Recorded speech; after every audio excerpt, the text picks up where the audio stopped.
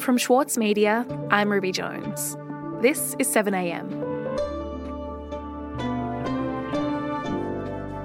Since coming to power, the Federal Coalition has chipped away at the public service, increasingly outsourcing key functions of government to private companies. In the past 18 months, everything from the vaccine rollout strategy to advice on manufacturing the vaccine has been contracted out to management consultants. The trend has raised important questions about transparency and the long-term sustainability of government services. Today, senior reporter for the Saturday paper, Rick Morton, on how private management consultants took over the public service. It's Wednesday, October 13.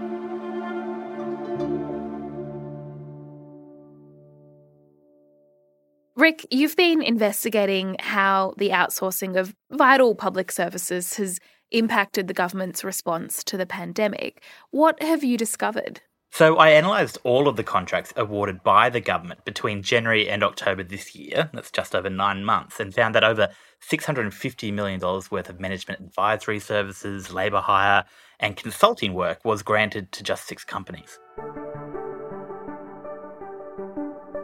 And those are Boston Consulting Group, McKinsey & Company, Deloitte, Ernst & Young, KPMG and PricewaterhouseCoopers. Now, earlier this year, McKinsey was awarded more than $6 million to advise the government on vaccine strategy in terms of both the rollout of the vaccine and providing advice around manufacturing it locally, particularly the mRNA vaccines.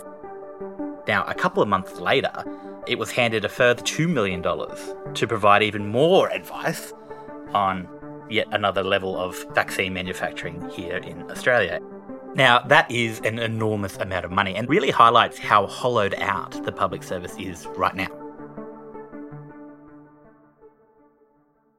So, Rick, we're talking about services that at one point in time would have been conducted largely by the public sector, but now the government is instead paying private consultancies to do those jobs. So what does that mean for the public sector? What do we mean when we say that the public service is being hollowed out? Well, this is something that actually goes right back to the late 1980s. We shall embark upon a range of projects carefully selected to provide the maximum quick boost to employment, the maximum benefit to the private sector, and the maximum value for the long-term advantage to this nation for the money spent. It is vital.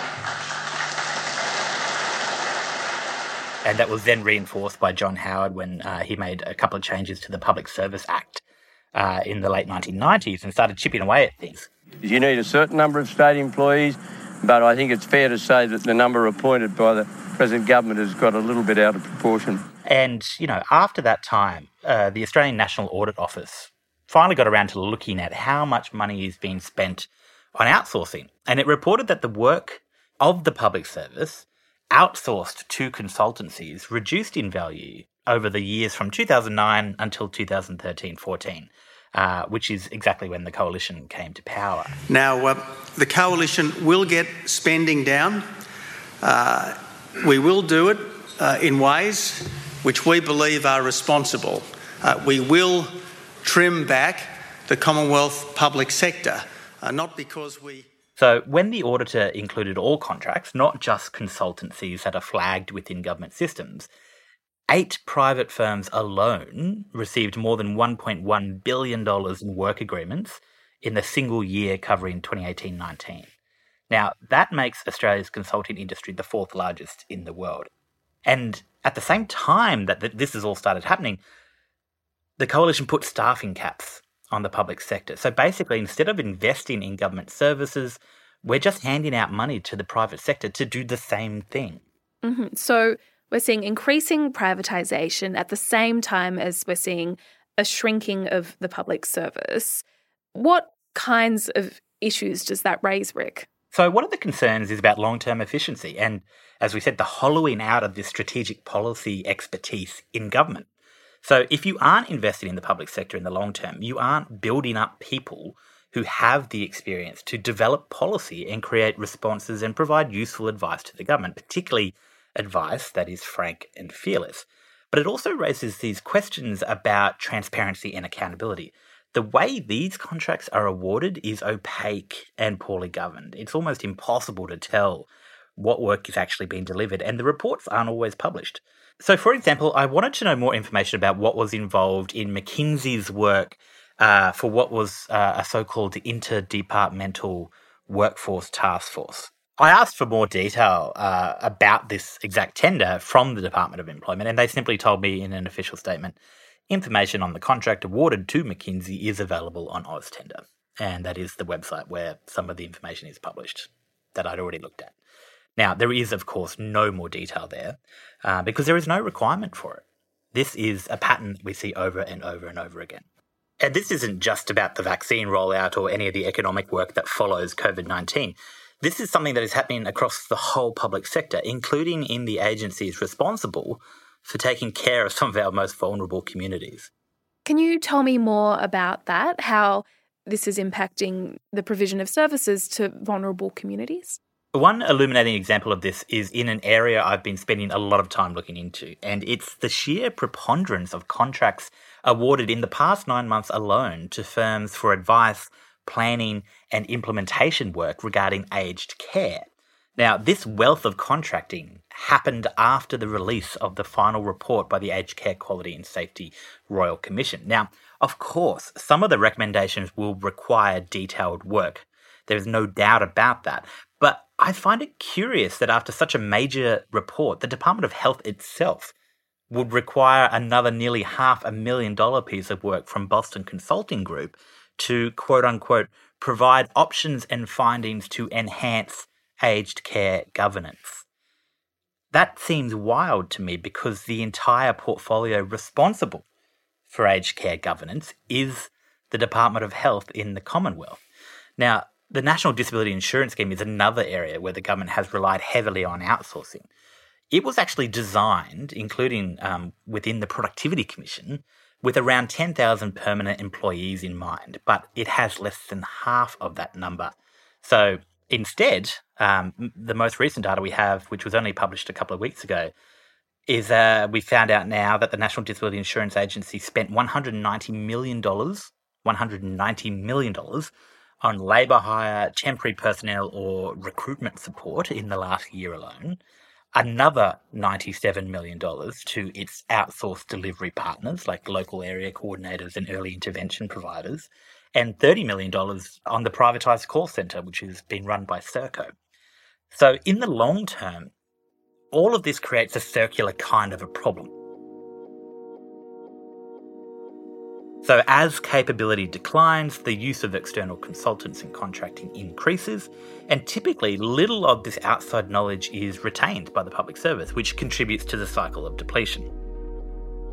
So unless this changes, the public service will become more reliant on external advice over time, and that is certainly a trend we've seen in almost the last decade. And external companies will continue to make more money as well as part of this cycle. Oh yeah, there is a literal fortune involved in this. We'll be back in a moment.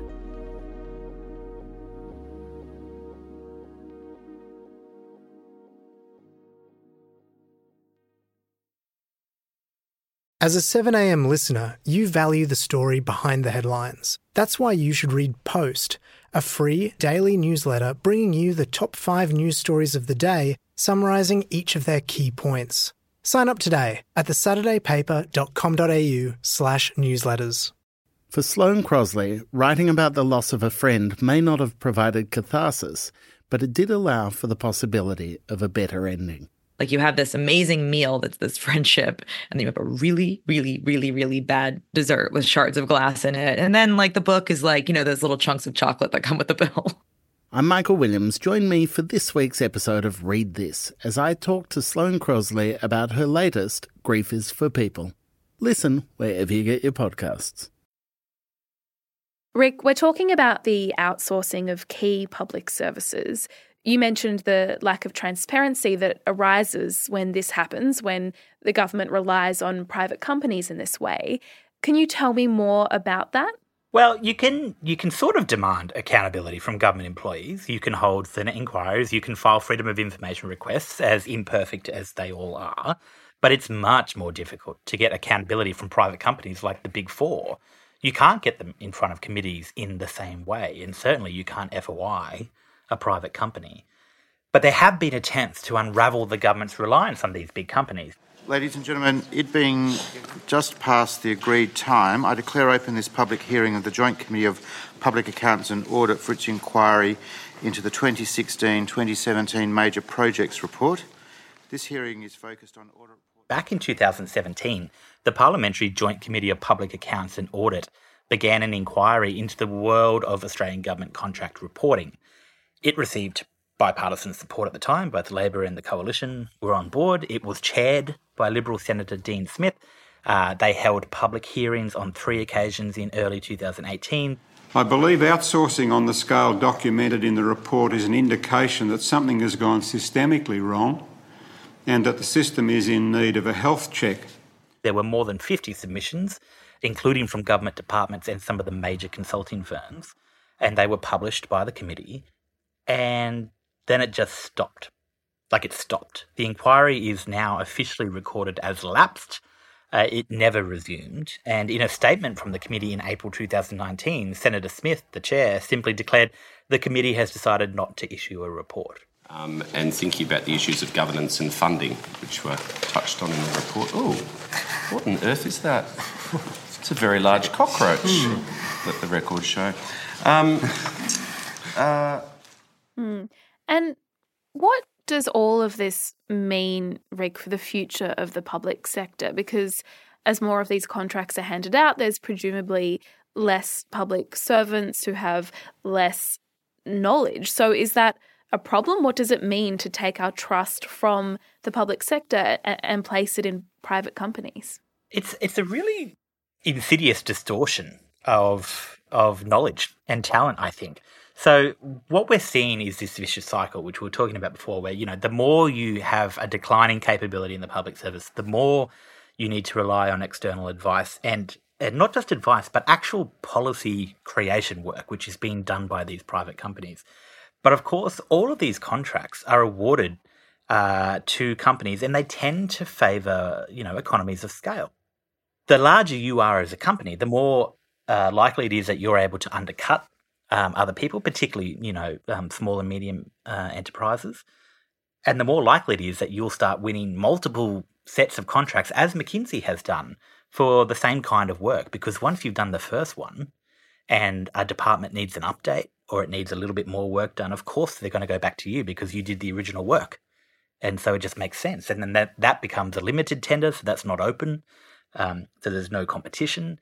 And it just keeps going and going and going. In fact, a few people, when I was writing this story, said to me that, if we decided to fix this now properly and did all of the things that needed to be done, it would still take a decade to restore the public service to at least a similar standing that it has had in the past. Because the other problem, of course, the other side of that coin, is that ministers don't trust them, particularly ministers in coalition governments. They think they're all lefties.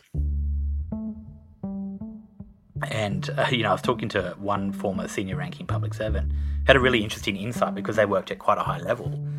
And it was like sometimes the outsourcing was done because there was no way that the evidence would ever have backed a policy that the government wanted to implement. And so, there were multiple examples where the government then outsourced to a private firm. And even the private firm came back saying, actually, you can't do that. But that's the kind of stuff where they don't trust, the leaders don't trust the public service. And it's a self-fulfilling prophecy because the more you gut them of talent and skills, then the less you can trust them in even the day-to-day business. And that's a problem.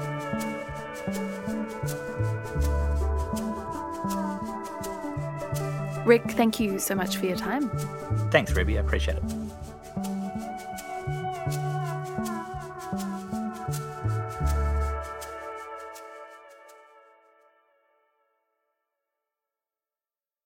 Sloane Crosley is known for her funny and acerbic personal essays, but her new memoir digs much deeper to examine the loss of her best friend. Join me, Michael Williams, as I chat with Sloane about Grief is for People.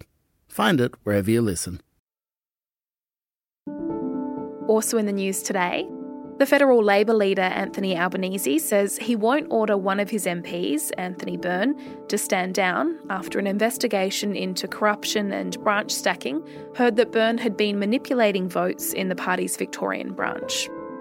In a hearing of Victoria's independent broad-based anti-corruption commission on Monday, Byrne admitted that he and others within the Victorian Labor Party had spent thousands of dollars over the years to pay for membership fees in order to win internal party votes.